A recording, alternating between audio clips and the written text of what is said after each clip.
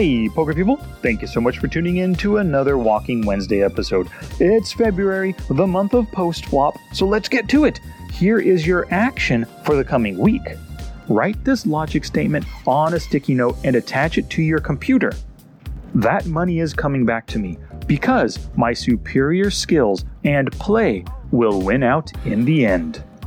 So that's a logic statement that I often use when I am kind of in a results-oriented mindset, when I just lost 70 big blinds with pocket aces, or maybe I lost 3 buy-ins in a session. Eventually, because of my good play, everything will come back to me because I'm constantly working on my game. I'm helping you guys work on your game. Your responses and your questions help me improve my own game. I'm constantly working on this game. I probably do more poker study and poker work on my game than 99% of other players out there. So I know that money is coming back to me.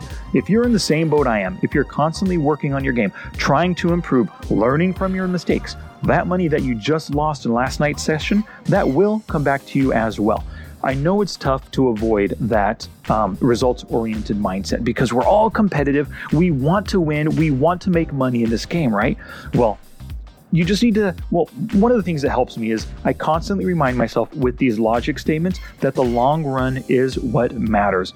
And as long as I'm doing what I need to be doing to improve, that money is coming back to me. And just in case that first logic statement doesn't help you out, here's another one for you that I really like a lot. I don't lose when I play poker. That, quote, loss, end quote, is actually a learning experience because I'm going to use it to become a better player. Alrighty, y'all, thank you so much. Write down one of those or both of them on a sticky note and use it over this coming week.